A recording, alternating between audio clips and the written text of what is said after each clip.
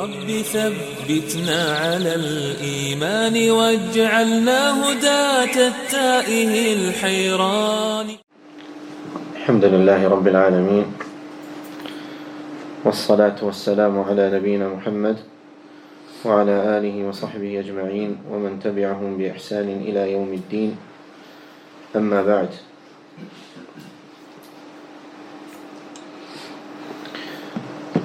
zahvala pripada uzvišenom Allahu gospodaru svih svjetova. Salavate i salame donosimo na Allahu poslanika Muhammeda, njegovu časnu porodicu i sve plemenite ashabe. Allah subhanahu wa ta'ala rekao je: Ja ejuhalladina amanu ittaqu Allaha haqqa tuqatihi wa la tamutunna illa wa antum muslimun. Ovi koji vjerujete, bojte se Allaha istinskom bogobojaznošću i nemojte umirati osim kao muslimani.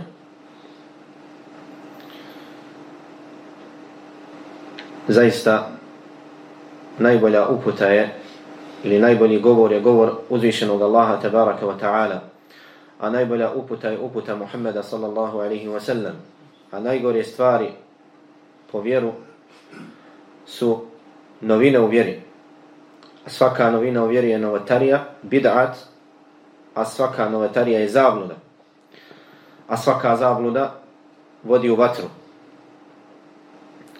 Svjedočimo da nema drugog Boga mimo Allaha i da je Muhammed njegov rob i poslanik. A zatim, draga i poštovana braćo i cijenjene sestre, uzvišeni Allah tebaraka wa ta'ala odlikovao je čovjeka mnogim odlikama i počastio ga mnogim počastima i dao mu neizmjerne blagodati. A od najvećih blagodati prema čovjeku jeste blagodat upute i pravog puta i ispravne vjere.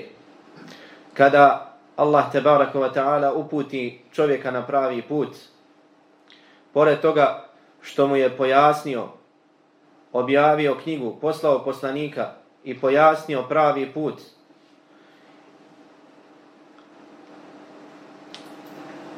i pojasnio šta je zabluda i stramputica, Allah tebaraka wa ta'ala iz svoje milosti uputi mnoge svoje robove i omili im pravi put. Zatim, pored te blagodati pravog puta, Allah tebaraka wa ta'ala dao im je mnoge druge blagodati. Dao im je vid, sluh, razum, ruke, noge, jezik. Dao im je imetak, dao im je zemlju da se njome koriste do određenog roka. A bez imalo sumnje, jedna od najvećih blagodati je blagodat jezika i govora. Allah tebaraka wa ta'ala spominjući tu blagodat kaže: Ar-Rahman, allama al-Qur'an, khalaqa al-insana, allamahu al-bayan. Kaže milostivi Ar-Rahman, allama al-Qur'an, koji podučava Kur'anu. Koga? Čovjeka. Khalaqa al-insan, koji je stvorio čovjeka, insana. Allamahu al-bayan, i podučio ga govoru. Podučio ga da zna pojasniti drugima ono što osjeća u sebi. Dakle, na samom početku, kada Allah subhanahu wa ta'ala nabraja ove blagodati, spomenuo je blagodat bejana, govora, pojašnjavanja. Također, Allah subhanahu wa ta'ala spominje u suri Al-Balad kada nabraja blagodati svoje prema ljudima, prema čovjeku neposlušnom, ne bi li razmislio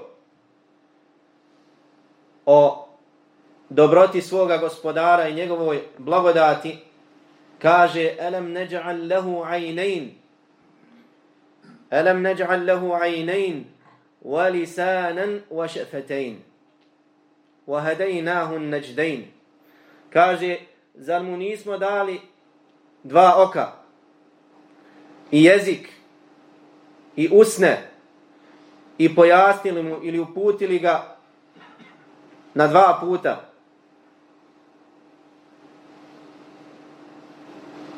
Put dobra i put zla. Dakle, to je Allahova blagodat koju spominje svojim robovima da bi mu bili na tome zahvalni. I ovaj organ, jezik, je bez imalo sumnje nešto najčudnije što je Allah subhanahu wa ta'ala stvorio. Tako mal organ, tako čudno Allahovo stvorenje da može toliko dobra učiniti, a u isto vrijeme i toliko zla. Da može puno dobra učiniti, a u isto vrijeme i mnogo, mnogo zla. Što je zaista čudno. I jedini organ nad kojim je uzvišeni Allah dao čovjeku kontrolu jeste jezik, a taj organ se ne umara. Jedini organ koji se ne umara, a Allah subhanahu wa ta'ala dao mu je kontrolu nad njim, jeste jezik. Čovjek može 10.000 riječi izgovoriti u toku jednog dana da se ne umori.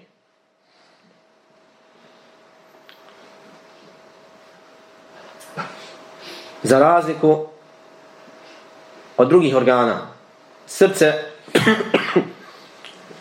čovjek nema kontrolu nad njim. Pluća, oči i tome slično. Ali jezik može kontrolisati. I Allah subhanahu wa ta'ala učinio jezik kušnjom za ljude i ispitom. I to je, kao što spominju mnogi islamski učenjaci, prva linija odbrane. Odbrane čega? Čovjekovog imana. Jer jezik, čovjek ima kontrolu nad njim, ali u isto vrijeme lahko izgubi kontrolu. Nema ga čime privezati.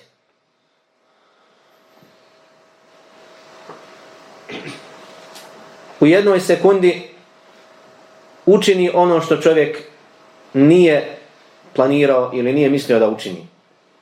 I zato je jezik opasan. U hadithu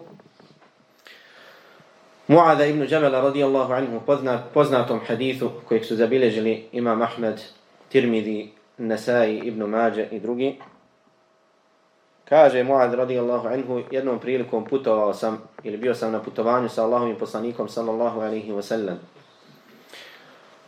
Kaže, pa smo osvanuli ili probudio sam se blizu poslanika sallallahu alaihi wa sallam. Pa sam iskoristio priliku da ga upitam. Rekao sam mu, o Allahov poslaniče, obavijesti me o djelu koje će me uvesti u džennet, a udaljiti od vatre. Pa mu kaže poslanik sallallahu alaihi wa sallam, laqad sa'alta an azim, wa innahu la yasirun ala man yassarahu Allahu alaihi. Kaže, zaista si pitao o nečemu što je veliko. Krupno pitanje. Nešto što je teško. Ali je lahko onome kome Allah učini lahki. Kome Allah olakša. Pa kaže poslanik sallallahu alaihi wa sallam, ta'budu Allaha wa la tušriku bihi še'a. Obožavaj, čini ibadet Allahu i nemoj mu činiti širka. Nimalo. Wa tuqimu s-salat, wa tu'ti z-zakat, wa tasumu Ramadan, wa tahudju l-bejt. I klanjaj namaz, obavljaj namaz. Daj zekat, posti Ramazan i obavi hadž. Pa mu kaže poslanik sallallahu alaihi wa sallam nakon toga, ala uhbiruke bi abwabil khair. Želiš li da te obavijestim o vratima dobra? Pa kaže, as-sawmu junna, post je štit. Do kraja hadith. Sadaka gasi ili čisti grijehe, kao što vatra gasi vatru. I čovjekov namaz u mrkloj noći kada ga drugi ne vide, Pa mu kaže poslanik sallallahu alejhi ve sellem: "Ala ukhbiruka an ra'si al-amri wa 'amudihi wa dirwati sanami." Kaže, želiš li da te obavijestim o glavi svega, vrhuncu i njegovom stubu i vrhu brda ili vrhu građevine. Pa sam rekao, želimo Allahov poslaniče. Pa kaže, glava svega je Islam. Njegov stup je namaz. A vrhunac, najveći vrh te građevine koja se zove Islam, je džihad na Allahovom putu. Nakon toga, kaže poslanik sallallahu alejhi ve sellem Mu'adhu: "Ala ukhbiruka bimilaki zalika kulli." Želiš li, o Mu'adhe, da te obavijestim o suštini ili sržu toga o čemu sam spomenuo? Na koji način da to savršiš? Najlakši način da ostvariš ovo o čemu sam ti govorio. Pa je rekao Mu'adh radijallahu anhu: želim mu Allahov poslaniče. Fa akhada bi lisani. Kaže poslanik sallallahu alejhi ve sellem, uzeo svoj jezik, ufatio ga. I rekao: kuffa alejka hada. Kaže, čuvaj ovo.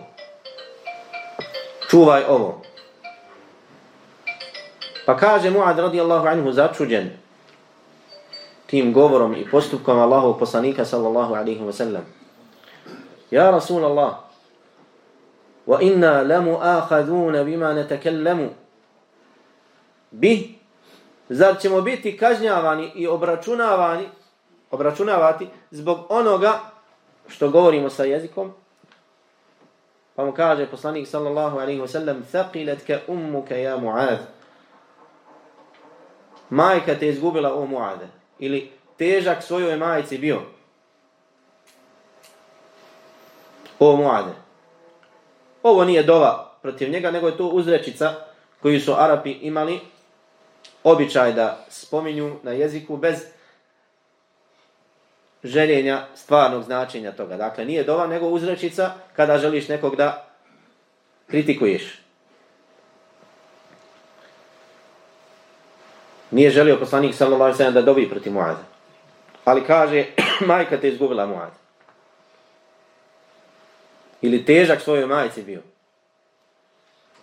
وَهَلْ يَكُبُّ النَّاسَ عَلَى وُجُوهِهِمْ أَوْ مَنَاخِرِهِمْ وَهَلْ يَكُبُّ النَّاسَ فِي النَّارِ عَلَى وُجُوهِهِمْ أَوْ مَنَاخِرِهِمْ إِلَّا حَصَائِدُ أَلْسِنَتِهِمْ. Kaže, zar neće ljude baciti u vatru? Za ljudi neće biti odvučeni u vatru na njihovim licima, osim zbog onoga što su posadili njihovi jezici. Ili zbog onoga što su ubrali kao plod govora njihovih jezika. Dakle, jezik, ovdje poslanik sallallahu alejhi ve sellem poredi sa sađenjem plodova. Kao kada posadiš žito pa nikne. Da li nikne dobro ili ne? Tako isto je jezik. Mu'adh radijallahu anhu se začudio kada je poslanik sallallahu alejhi ve sellem rekao: čuvaj ovo, ufatiš za svoj jezik. Kaže, da ćemo biti kažnjavani zbog onoga što govorimo na svojim jezicima? Pa kaže, majka te izgubila ili težak svojoj majci bio, o Mu'adhe, pa za ljudi neće biti na glavačke bačeni u vatru, osim zbog onog što je njihov jezik uradio. Pogledajte, draga braćo, ovaj hadis, iako ima određene slabosti u lancu prenosilaca, ali postoje druge predaje koje ga pojačavaju. I Imam Tirmidhi kaže da je hasan sahih. Dobar, vjerodostojan. I njegovo značenje je bez imalo sumnje ispravno. Pogledajte ovdje i razmislite o ovom hadisu. Poslanik sallallahu alejhi ve sellem upitanje o djelu koje čovjeka uvodi u džennet i udaljava od vatre. Srž toga ili rezime toga se nalazi na kraju ovog haditha. Na koji način da čovjek dođe najlakše do toga? Kaže, čuvaj ovaj jezik. Ovo što je prije toga spomenuo, to su ruknovi islama. Tauhid, obožavanje Allaha, nečinjenje širka, obavljanje namaza, davanje zekata, post, hadž. To svaki musliman pokoran Allah subhanahu wa ta'ala radi. Zatim ga upućuje i pojašnjava mu stepene u vjeri. Islam, namaz, džihad na Allahovom putu, pa ga upućuje na vrijednost tih dijela koja su prethodno spomenuta, post, sadaka, noćni namaz. Ali kaže, da ne bi Muad radijallahu anhu pomislio da je ovo što je spomenuo mnogo, kaže, ali srž toga, suština toga, kaže, nalazi se u ovom. Ufatiš za svoj jezik. Čuvaj ovo, a ovo ostalo ćeš lako postići. Čuvaj jezik. Jer čovjek svojim jezikom pokvari sve ono što je učinio dobro. I ovaj jezik, Allah subhanahu wa ta'ala učinio ga je da se sa njim čine najbolji ibadeti, kao da se čine i najgori grijesi. Najbolji ibadet i najbolje riječi koje čovjek može da izgovori su riječi tauhida, sa kojima ulazi u islam. Dva šehadeta. Dva šehadeta ne možeš rukama izgovoriti, ne možeš nogama, ne možeš glavom, nego izgovaraš jezikom. Osim za onaj koji ima opravdanje, ko ne govori. Ovaj jezik, sa njim je Allah subhanahu wa ta'ala olakšao da činiš mnoge ibadete, učiš Kur'an, da spominješ Allaha subhanahu wa ta'ala, naređuješ dobro, odvraćaš od zla, pozivaš druge,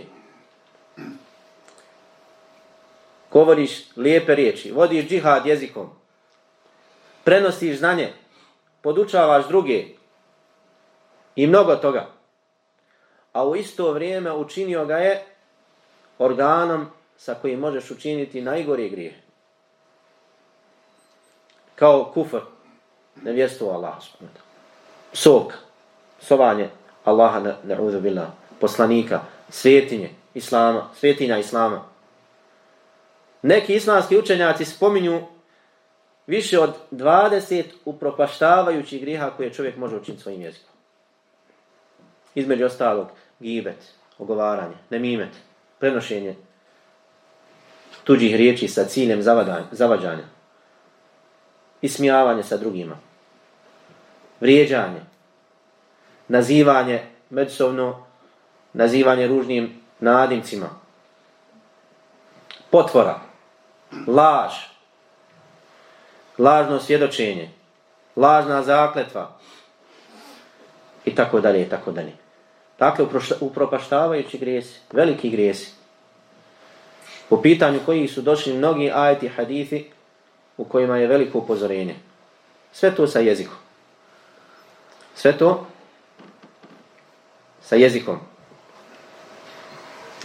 I zato Allahu poslanik sallallahu alaihi wa sallam hadithu kojeg zabilježili Buhari i Muslim od Sehla ibn Sa'ada as-Sa'idija radijallahu anhu kaže men yadman li ma bejna lahjejhi wa ma bejna riđlejhi adman lahu al-jannah.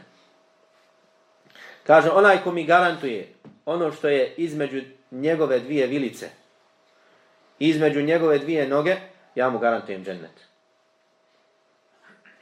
U drugom hadithu poslanik sallallahu alejhi ve sellem upitan je šta ljude najviše uvodi u vatru, rekao je jezik i spolni organ. Jezik i spolni organ. Iz čega vidimo da je to najopasniji organ. Jezik u spolni organ kojeg čovjek mora čuvati i protiv kojeg se mora boriti. Isto kao divlja zvijer koju moraš čuvati u kavezu. Jedan trenutak nepažnje može biti kovan i može koštati i tebe i druge ljude. zvijer divlju kad bi čuvao u kavezu i zaboraviš da zatvoriš kavez. Šta se dešava? Tebe će pojesti ili napasti, a napast će i drugi. I možeš biti sebeb da učiniš nepravdu drugim. Tako isto i ovaj organ. Jezik.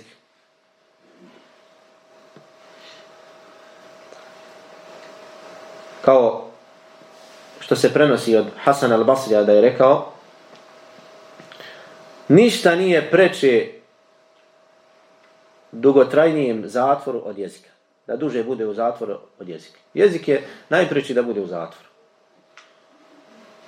Ali ne može ga niko drugi zatvoriti osim tebe. Ti si taj koji moraš da staviš svoj jezik u zatvor. Hadithu kod imama Muslima od Džunduba radijallahu anhu kaže poslanik sallallahu alaihi wa sallam da je jedan čovjek rekao svome bratu ili rekao o svome bratu wallahi koji je činio grijehe pa ga je pozivao da se pokaje, a on je ustrajavao na grijesima. Pa je rekao kada je izgubio nadu da će se pokajati wallahi la yaghfiru Allahu li fulan. Tako mi Allah neće oprostiti tome i tom čovjeku. Pa kada je došao pred Allaha subhanahu wa ta'ala, Allah je rekao men zal ladhi yata'alla alayya alla aghfira li fulan. Ko je taj koji se usuđuje u moje ime da govori da ja neću oprostiti tome i tome? Laqad ghafartu lahu wa ahbattu amalak. Kaže njemu sam oprostio, a tvoja dobra djela sam upropastio. U drugom rivajetu kaže Ebu Hurajra radijallahu anhu takallama bi kalimatin awbaqat dunyahu wa ukhra. Kaže rekao je jednu riječ koja mu je upropastila i dunjaluk i ahiret.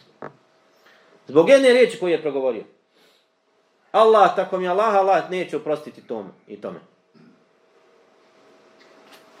Iz vanjštine vidimo da je to rekao iz srdžbe koja je bila plod njegovog naređivanja dobra i odvraćanja od zla. Rasrdio se zbog toga zato što se ovaj ne odaziva Allahove naredbe i ne pokorava se, ne ostavlja taj grijeh. Pa je rekao tako mi Allah mu neće oprostiti. Pa šta je rezultat bio? Allah je oprostio tome za koga je on rekao da mu neće oprostiti, a njegova dobra djela je uništio. U rivajetu se spominje da je 40 godina obožavao Allaha subhanahu wa ta'ala na ostrvu.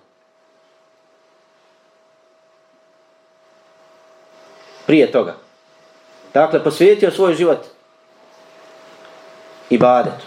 I pored toga, Allah subhanahu wa ta'ala upropastio njegova dobra djela. Zbog jedne riječi. Zbog jedne riječi. U hadithu Ebu Hurajre radijallahu anhu kod Buharije i Muslima kaže poslanik sallallahu alaihi wa sallam innal abda la yatakallamu bi kalimatin la yatabayyanu fiha yazillu biha fi an-nari ab'ada ma bayna al-mashriqi wal-maghrib. Zaista rob kaže jednu riječ, jednu rečenicu, kaže nešto, ne razmisli o tome dobro. Ne utvrdi, ne ispita da li je to što je rekao istina ili ne. Upadne u džehennemsku vatru. Oklizne se u džehennemsku vatru. I upadne toliko duboko koliko je između zapada i istoka.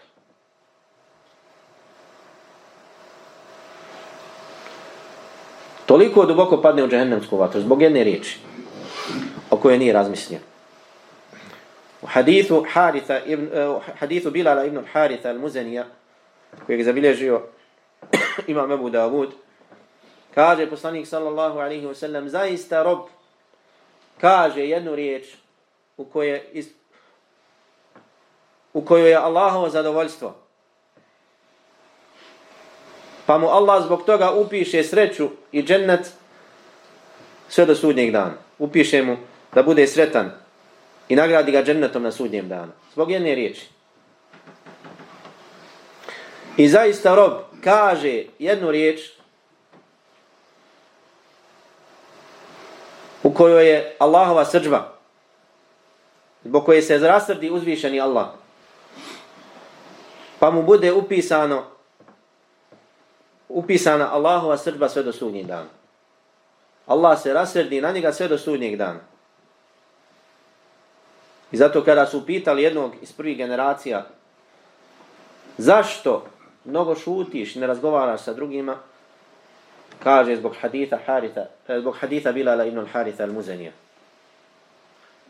Jer zaista čovjek, ako je takvo stanje, da zbog jedne riječi može zaraditi Allahovu srdbu sve do sudnjeg dana, onda je stvar itekako opasna. Zbog jedne riječi čovjek upadne u džehennemsku vatru. Toliko duboko koliko je razdaljina između istoka i zapada. Zbog jedne riječi. Šta onda reći za ono koji govori bez kontrole? 1, 2, 3, 4, 10, 20, 100, 1000, desetine hiljada riječi bez ikakvog samo obračuna i bez ikakve kontrole. Šta reći za takvog roba? Danas Allah subhanahu wa ta'ala sačuva. Od najgorih grijeha koje čovjek može da uradi svojim jezikom su gibet i nemimet. Gibet, ogovaranje i nemimet. Prenošenje tuđih riječi. Da bi se ljudi zavadili. Da bi se napravio fesad među ljudima. A gibet je da spomeneš svog brata u vjeri po onome što mu nije drago. Svejedno radilo se o njegovom izgledu, o njegovom ponašanju, o njegovom porijeklu, o njegovom društvenom stepenu,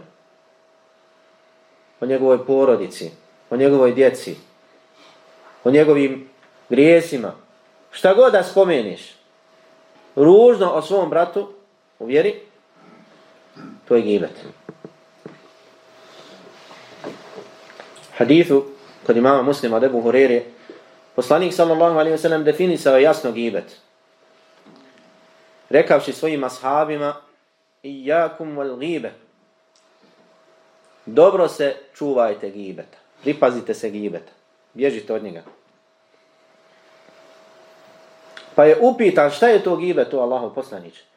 Kaže: zikruke ahake bima yakrah, da spomeneš svog brata po onome što on prezire, što mu nije drago. Da spomeneš o svom bratu u vjeri ono što mu nije drago. Pa su ashabi pitali: o Allahov poslaniče, in kana fi akhi ma aqul, a šta ako to što spominjemo zaista je tako, zaista je pri njemu, on je takav?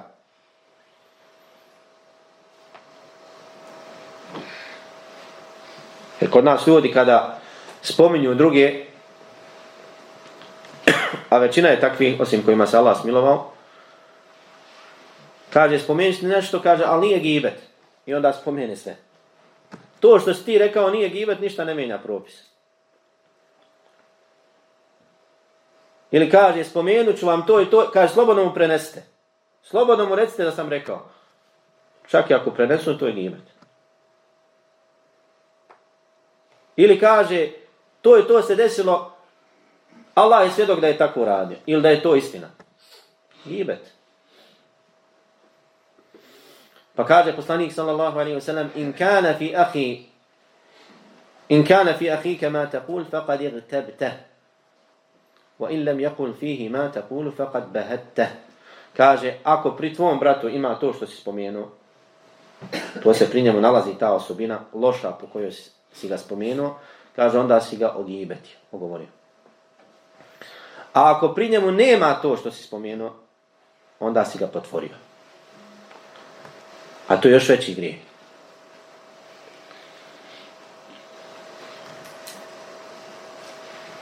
To je još veći grijeh.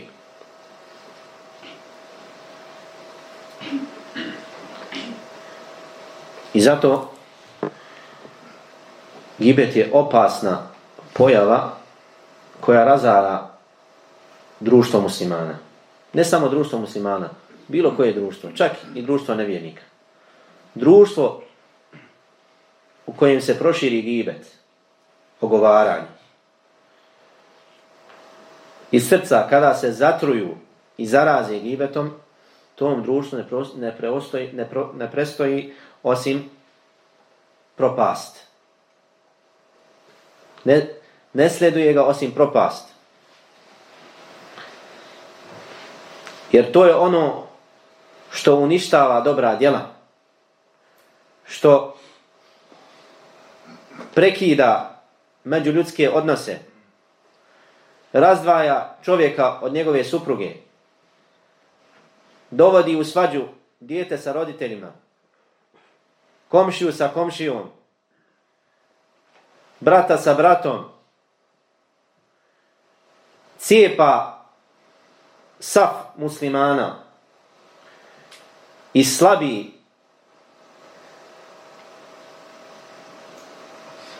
snagu muslimana pred nevjernicima i pred njihovim neprijateljima. I zato je poslanik sallallahu alejhi ve sellem mnogo upozoravao na gibet svoje ashabe, da bi očistio njihova srca i ujedinio saf, kako bi bili spremni suočiti se sa velikim neprijateljem. Jer ako ne očistimo svoja prsa i ne popravimo međusobne odnose, onda nećemo biti u stanju da se borimo protiv onih neprijatelja koji vrebaju sa lijeve, desne strane i odozgo i odozdo.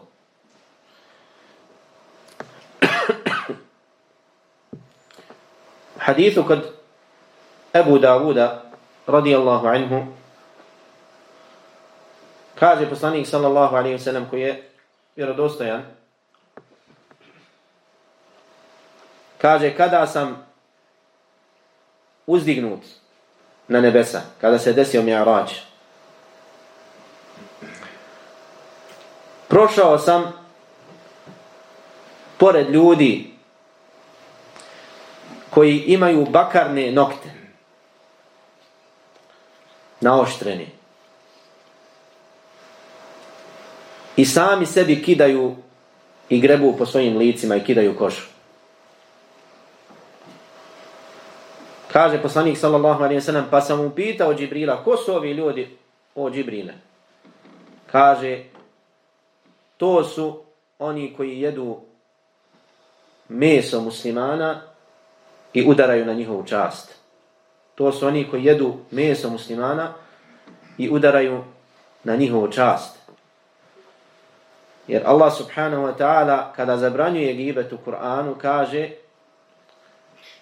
وَلَا يَغْتَبْ بَعْضُكُمْ بَعْضًا, nemojte jedni druge ogovarati, gibetiti. أَيُحِبُّ أَحَدُكُمْ أَنْ يَأْكُلَ لَحْمَ أَخِيهِ مَيْتًا فَكَرِهْتُمُوهُ, zar je nekom od vas drago, voli da jede meso svoga mrtvog brata, a to vam je odvratno? To vam je odvratno. Zato bojite se Allaha. Dakle, onaj koji gibeti, ogovara svog brata muslimana, takav jede njegovo meso. I ne samo da jede njegovo meso, nego jede njegovo meso, a on mrtav. Lešinu jede. Kako kaže Ibn Abbas radijallahu anhuma, kaže: kao što je Allah subhanahu wa ta'ala zabranio jedenje strvine, isto tako je zabranio gibet. Na istom je stepenu. Čak je gibet gori od toga. Zato što je strvina, kada jede životinju koja je lešina, to je na manjem stepenu nego kada jedeš lešinu čovjeka. A šta reći tek ako jedeš lešinu svog brata po vjeri, čije tijelo je Allah subhanahu wa ta'ala učinio svetim i nedodirivim dok je živ, a i nakon njegove smrti.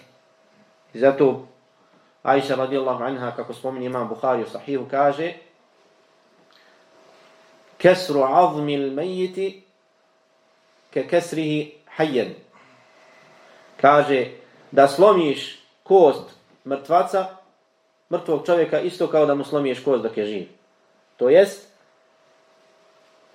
mrtvo tijelo muslimana ima svetost, isto kao što je sveto njegovo tijelo dok je živ. Kao što je zabranjeno da mu slomiš kost ili mu učiniš nepravdu dok je živ, isto tako je zabranjeno da mu učiniš nepravdu dok je mrtav. Kada preseli. Da nešto uradiš sa njegovim tijelom.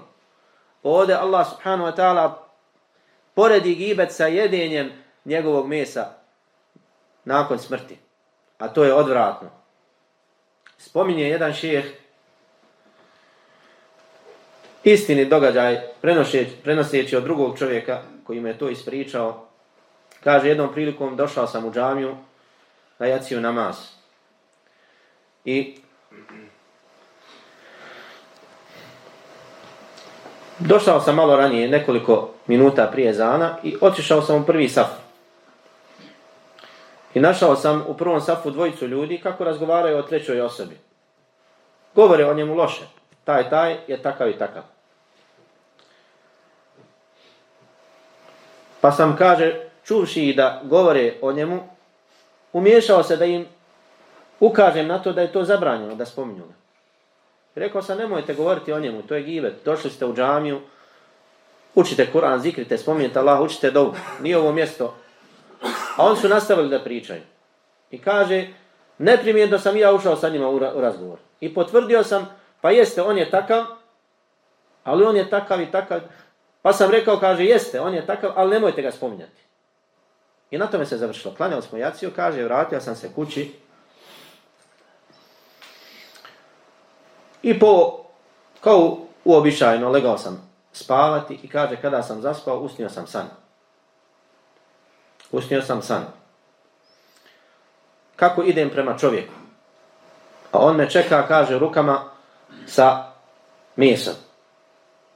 Kada sam mu se približio, kaže, osjetio sam ili znao sam da je to svinjsko meso. I kaže, pružio me ruke sa tim mesom i rekao mi je, jedi ovo meso. A ja sam mu odgovorio, ja ne jedem svinjsko meso. Šta ti je? Kaže, onda je uzeo to meso, kaže, i ugurao mi je na silu u usta. Rekavši, jedi svinjsko meso, jer zaista si jeo ono što je gore od njega. Jeo si meso svoga brata. Sada jedi svinjsko meso. Ako jedeš meso svoga brata, zbog čega ne jedeš svinjsko meso? Jedi ga. I kaže, na silu mi je ugurao to meso u usta. I kaže, tu sam se probudio. Kada sam se probudio, kaže, osjetio sam miris tog mesa svinjskog, odvratnog, osjetio sam u svojim ustima. I kaže, nakon toga, u trajanju od mjesec dana, povremeno sam osjećao isti taj smrad svinjskog mesa.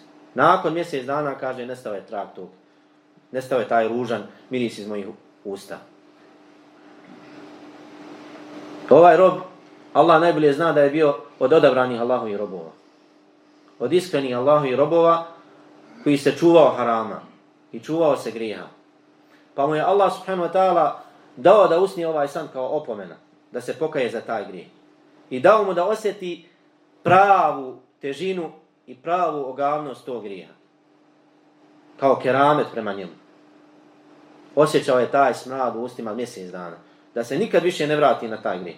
Iako, kao što smo vidjeli, on nije ništa posebno rekao. Dakle, on je ušao u razgovor sa njima da ispriječi, da ne gibeti. I u razgovoru sa njima, dakle, da bi postepeno izvukao iz tog razgovora, da bi ih odvratio, da o nečemu drugom govore, ili da se posvijeti i jeste, to što govorite, ali nemojte govoriti o njemu. Samo to što je rekao, što je potvrdio u jednom trenutku da je to istina, pogledajte šta mu se desilo.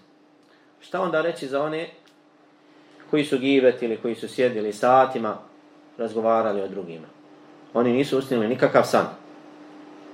Zbog čega? Zato što je njihovo srce zapečaćeno,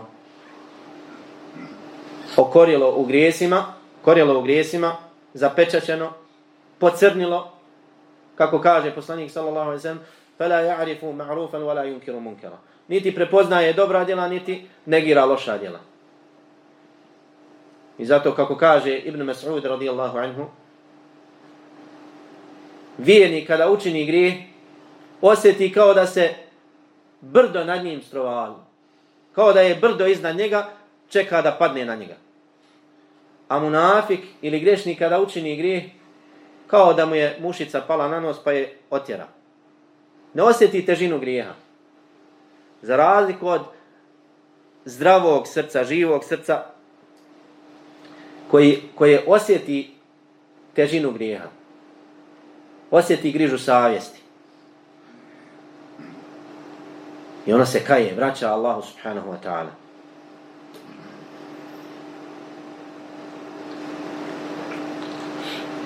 I zato islamski učenjaci zbog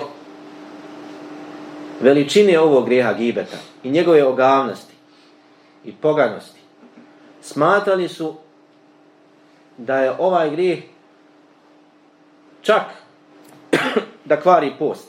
Jer Allah spominje ili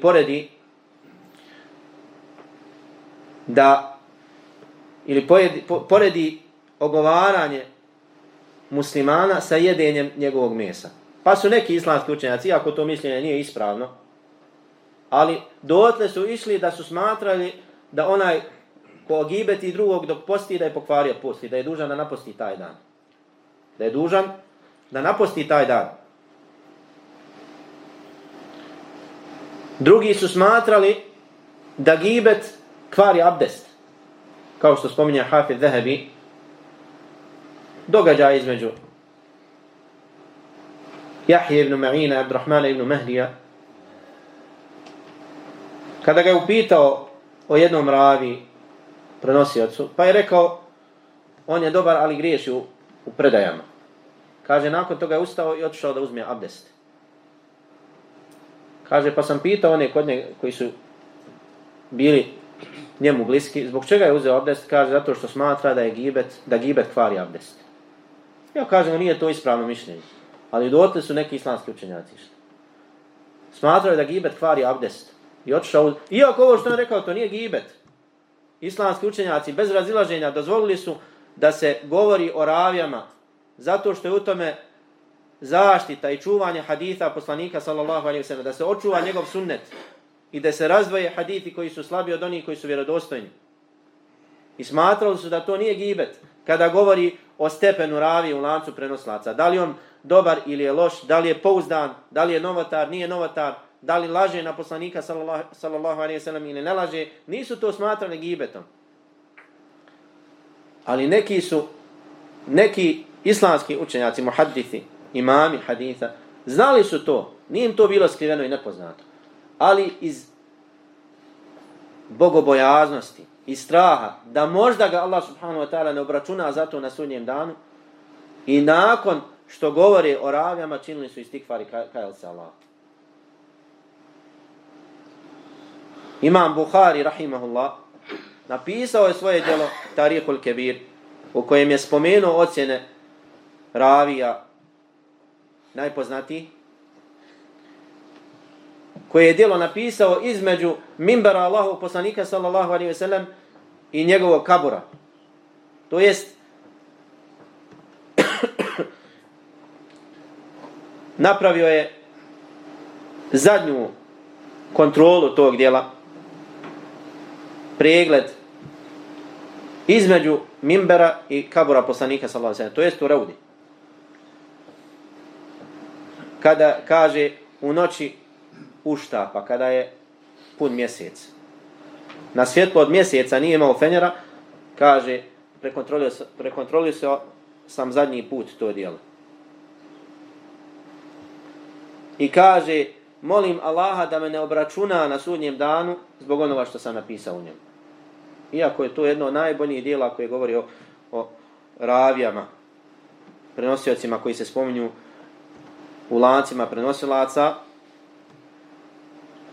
kojima se prenose hadithi Allahovog poslanika sallallahu alejhi ve sellem.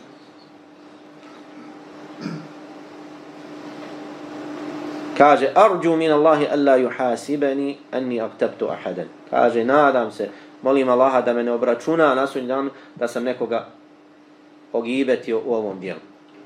Iako kažu islamski učenjaci da je Imam Buhari bio najblažih izraza kada govori o drugima. Koristio je najblaže izraze. Za razliku od mnogih drugih imama koji bi koristili žestoke izraze kada govori o ravijama, Imam Buhari je koristio blage izraze. Fihi nadar. Kaže, treba vidjeti njegovo stanje, dovoljno treba još ispitati. Taraku, ostavili su ga, napustili su njegove hadite. Nije rekao metruk, odbačen, napušten. Nego kažu, ko učenjaci prije ostavili su njegove hadite. Dakle, koristio je blage izraze. Pa kaže, molim Allaha da me ne obračuna na sudnji dan zbog toga. I kaže Imam Buhari, nisam nikoga ogibetio u životu od kako sam čuo da je gibet haram. Nikada nisam nikoga ogibetio svjesno od kako sam čuo da je gibet, od kako sam spoznao da je gibet haram. Nikada.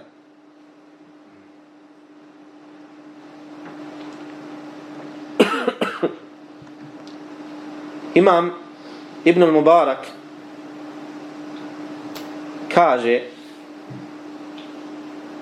da nekog gibetim, trudim se da nikoga ne ogibetim, ali nekoga da gibetim, kaže, onda bi izabrao da gibetim svoje roditelje. Onda bi izabrao da gibetim, ogovaram svoje roditelje. Kaže, zato što su oni najpreći da im poklanjam svoja dobra djela. Oni su najpreći da im poklanjam svoja dobra djela. A kako to? Da, onaj koji gibeti drugog, poklanja mu svoja dobra djela.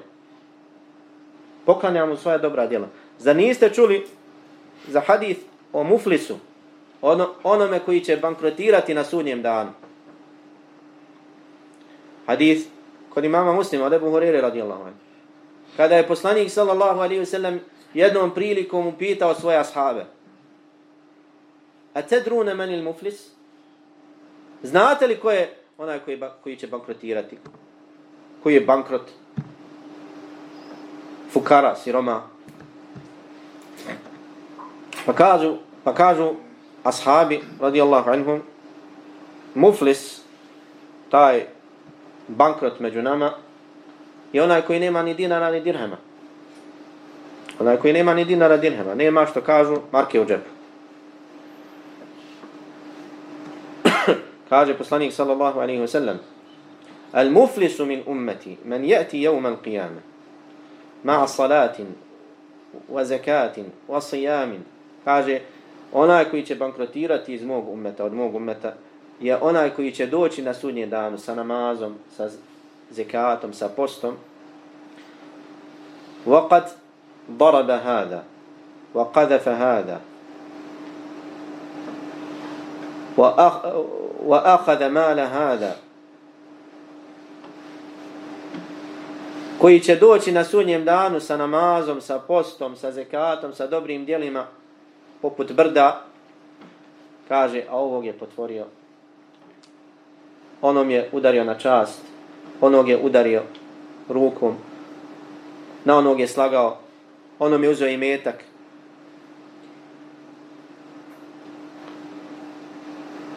فَيُؤْخَذُ مِنْ حَسَنَاتِ. Kaže, pa će na sudnjem danu biti uzeto od njegovih dobrih djela. Pa će biti na sudnjem danu uzeto od njegovih dobrih djela. Gdje će otići njegova dobra djela? Onima kojima je učinio nepravdu.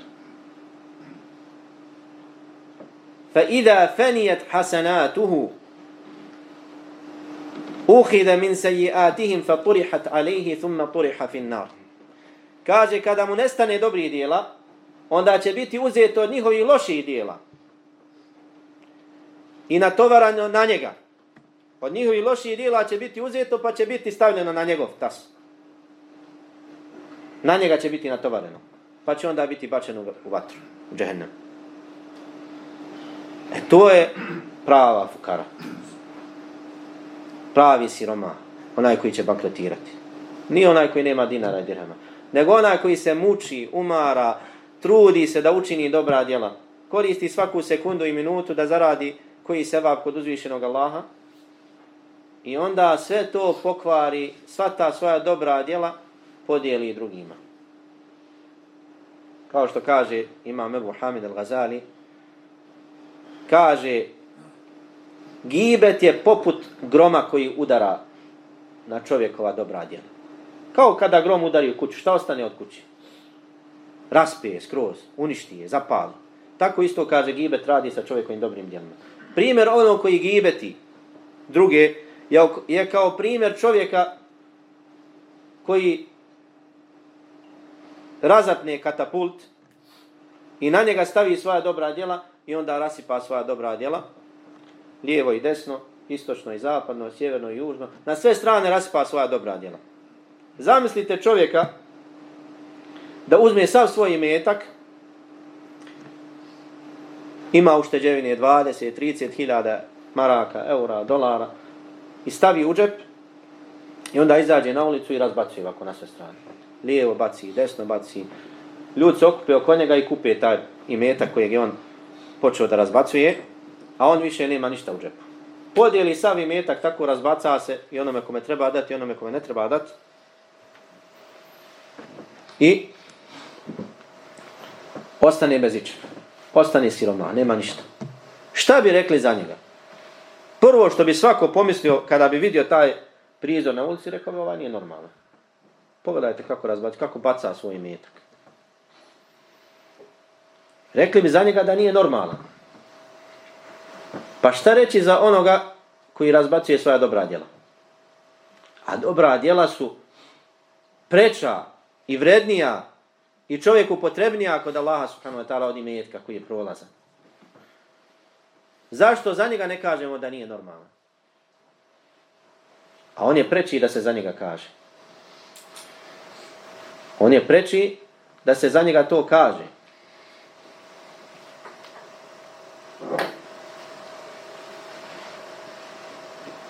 I zato gibet je opasna stvar koje se treba čuvati. I teško je se toga kloniti, braćo. Ali to je džihad kojeg čovjek treba da vodi sa samim sobom. Da vodi borbu protiv samog sebe, da zaustavi taj jezik.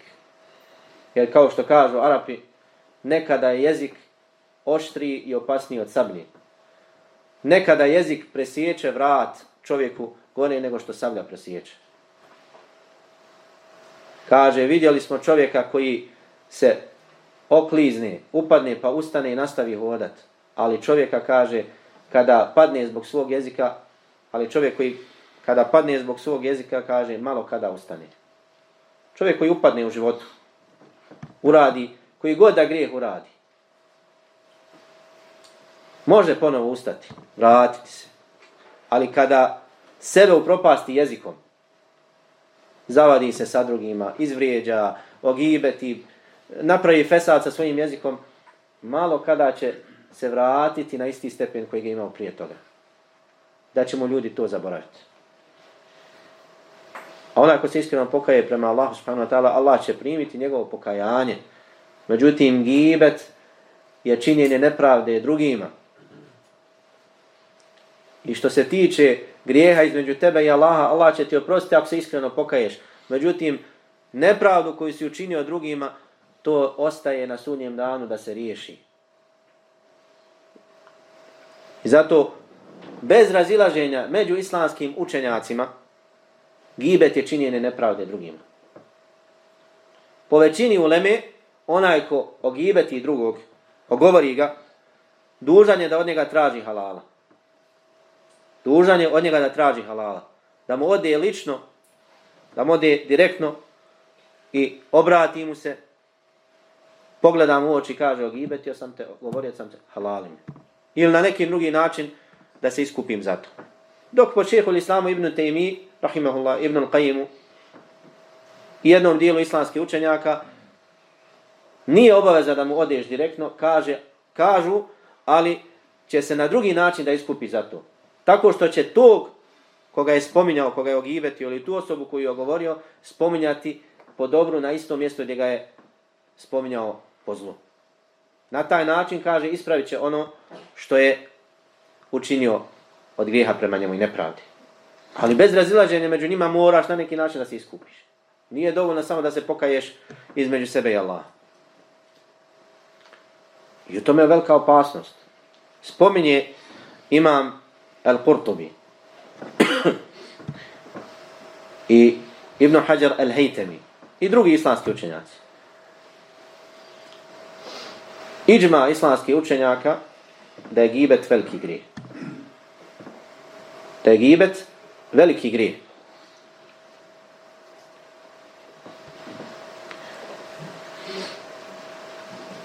A veliki grijesi Allah subhanahu wa ta'ala neće ih oprostiti samo istikfarom i dobrim djelima, kao što je slučaj sa malim grijesima. Nego za velike grijehe čovjek mora da se pokaje Allah subhanahu wa ta'ala. I da bi pokajanje bilo primljeno, mora da ispuni uslove ispravnosti pokajanja. Da ostavi taj grijeh. Kada se kaje od gibeta, da obeća Allahu subhanahu wa ta'ala da nikada više neće nikoga ogibetiti.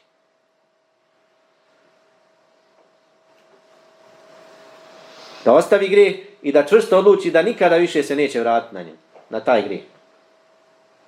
I da se iskreno pokaje Allah subhanahu wa ta'ala. I četvrti uslov, ako je taj grijeh između, ako si tim grijehom učinio nepravdu nekom drugom, da riješiš to što si, da vratiš hak onome kome si uzeo hak. A to je slučaj sa gibetom. Dakle, pored ovih uslova, moraš ti da ispuniš ovaj četvrti uslov. A to je da tražiš halala od svog brata. Ili, u najmanju ruku, ako nisi na tom stepenu, nemaš te hrabrosti, onda da tu osobu spominješ po dobru. I da pokušaš na jedan način da ispraviš to što si loše uradio. I nepravdu koju si mu učinio. Čemu je velika opasnost. Čovjek začas upadne u gibet i ne osjeti. I ne osjeti. I zato spominje se da je Ibn Sirin bio upitan. Kaže, mi smo te ogibetili. Došla mu je skupina mladića i rekli, mi smo te ogibetili. Halal nam. Pa kaže Ibn Sirin, ja ne mogu ohalaliti ono što je Allah učinio haramom. Ja ne mogu ohalaliti ono što je Allah učinio haramom. Ali što se mene tiče, neću ništa od vas tražiti. Ali ostaje grijeh između vas i Allaha subhanahu wa ta'ala. Čovjek je došao Hasanu al-Basriju i rekao mu, čujem da me gibetiš.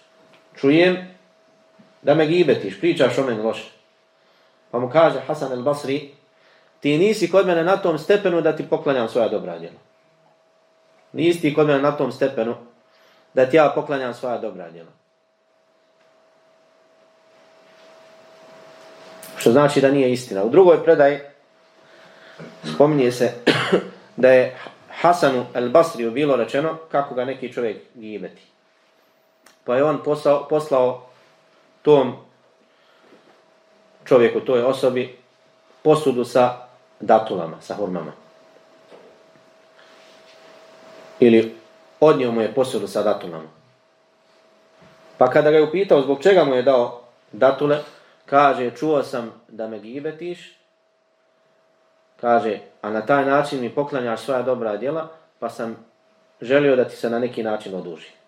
Da ti se zahvalim na tvojim poklonima i hedijama, evo ti od mene hedija. Posuda sa hurmama.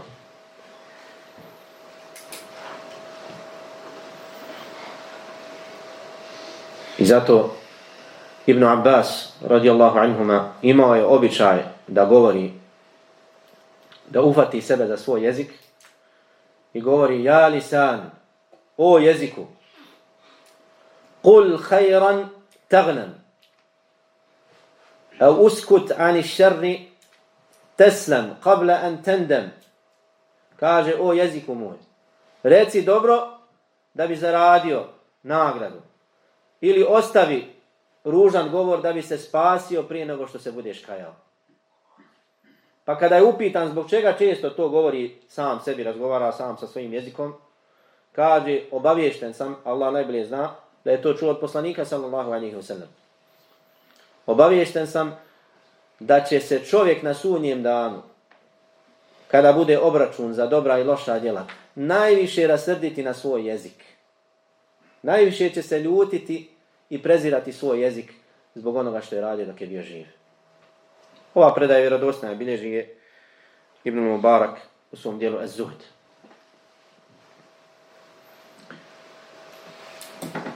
Dakle, jezik je organ koji je opasan. Allah subhanahu wa ta'ala nas je počastio tim organom. I to je blagodat Allahova prema nama. A način da zahvalimo na toj blagodati jeste da koristimo tu blagodat onako kako je Allah subhanahu wa ta'ala zadovoljan sa time. Da ne koristimo tu blagodat u griješenje prema Allahu subhanahu wa ta'ala. Da ne koristimo tu blagodat u griješenju, nego da iskoristimo tu blagodat koje su uskraćeni mnogi ljudi koji nemaju mogućnost govora ili imaju problem sa jezikom, nemaju u potpunosti tu blagodat kao mi, da iskoristimo pokornosti Allahu subhanahu wa ta'ala. Da zaposlimo jezik sa dobrom. Jer najbolji način da spriječiš svoj jezik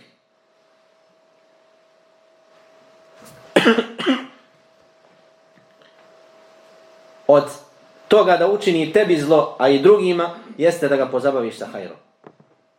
Da ga pozabaviš sa hajrom. Da uči Kur'an, da spominje Allaha subhanahu wa ta'ala.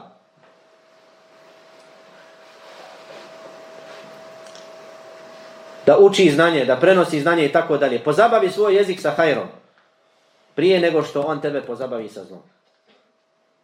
Jer jezik može čitav dan govoriti i pomjerati se, neće se umoriti. Zato pozabavi ga sa hajrom. Hadithu kod imama Tirmidije, Sufjan ibn Abdillah Thaqafi radijallahu anhu, upitao je Allahu poslanika sallallahu alaihi wa sallam: reci mi jednu stvar o islamu nakon koje nikoga nakon tebe neću drugog pitati. Reci mi nešto da nemam potrebe nekog drugog nakon tebe da pitam. Pa mu kaže poslanik sallallahu alejhi ve sellem: "Kul amantu billahi thumma istaqim." Reci vjerujem u Allaha i ustraj na tome. Ovaj hadis je zabilježio Imam Muslim. U rivajetu kod imama Tirmidije je došao je dodatak da ga je pitao Sufjan ibn Abdillah radijallahu anhu: čega se najviše bojiš za mene? Šta je to čega se najviše bojiš po mene? Pa je poslanik sallallahu alejhi ve sellem uhvatio za svoj jezik i rekao ovoga. Ako je se poslanik sallallahu alejhi ve sellem bojao jezika po svoje ashabe, šta onda reći za nas danas? Šta onda reći za nas danas? Stotinama godina nakon njegovih ashaba. A svjetlosnih godina po vrijednosti i dobrim djelima. Spominje imam Malik u Muwatta da je sa vjerodostojnim lancem prenoslaca da je Omer radijallahu anhu jednom prilikom ušao kod Ebu Bekra radijallahu anhu. I zatekao ga kako jako svojom rukom vuče svoj jezik i pritišće. Pogledajte kako su ashabi obračunavali sebe. Da bi probudili kod sebe svijest o opasnosti jezika. Kaže, našao ga je, zatekao ga je kako jako vuče svoj jezik, pritišće. Pa mu je rekao Omer radijallahu anhu: gafara Allahu lek. Stani, Allah ti oprostio grije, Allah ti se smilovao. Šta radiš tu? Pa kaže Ebu Bekr radijallahu anhu: hada alladhi awradani al-mawarid. Kaže, ovo je ono što me je dovelo dokle me je dovelo. To jest, zbog ovog jezika sam uradio ono što nisam želio da uradim. Bojao se ko Ebu Bekr radijallahu anhu, Siddiq, najbolji u ovom umetu nakon poslanika sallallahu alejhi ve sellem. Bojao se za sebe od svog jezika. I zaista čovjek treba da napravi obračun sam sa sobom. Da se zatvori u 4 zida, da sjedne sam sa sobom i da uhvati za svoj jezik. I da razmisli o svom jeziku. Šta je dobra, a šta zla uradio. Kao što su to ashabi radili. Kao što su imali, kao Omer radijallahu anhu, imao je običaj da zapali svijeću, pa onda približi svoj prst malo vatri da ga oprži. Kaže, ova vatra dunjalučka je manje žestoka od džehennemske vatre. Kako ćeš, o Omere, pržiti se u džehennemskoj vatri? Kako ćeš podnijeti džehennemsku vatru? Jer to zaista na čovjeka ostavlja uticaja. Allah subhanahu wa ta'ala vatru je učinio opomenom. Propisano je da obilazimo kaburove, mezarja, kako bi se prisjetili smrti. Danas u ovom vremenu, kada su ljudi zauzeti materializmom, kada je dakle taj protok informacija, nema čovjek vremena da razmisli sam o sebi. Toliko je ubrzan tempo života da čovjek ne sjedne sam sa sobom da razmisli o svom stanju. U kojem pravcu ideš? Šta radiš, Allahov robe? Je li Allah zadovoljan s tobom ili ne? Hoćeš li čitav život tim tempom ići? Jesi li zadovoljan sa svojim djelima? I zato je džihad borba na Allahovom putu. I to je prvi stepen džihada na Allahovom putu, da se boriš protiv samog sebe. Da odgojiš svoju dušu i pokoriš je da bude pokorna Allah subhanahu wa ta'ala i da ostavi grije. I tog džihada smo danas najpotrebniji. Da sjednemo sami sa sobom iskreno i pogledamo sami sebi u oči i udarimo sami sebe rukom i da kažemo dosta. Ovo što je prethodilo je dovoljno da me Allah baci u džehennem. Od grijeha, nemanosti, gafleta i tako dalje. Zar i dalje da ideš istim putem? Allah subhanahu wa ta'ala je milostiv, prima pokajanja. Onaj koji je iskren, ko se iskreno vrati Allahu i pokaje, Allah će mu primiti pokajanje i olakšat će mu način da izađe iz nepravde koju je učinio drugima. Ali ko je iskren, ko se iskreno Allahu vrati i preda i loša djela zamijeni dobrim djelima, Allah će učiniti njegova loša djela dobrim i pretvoriti ih u dobra djela. I njegovo stanje promijeniti na bolje.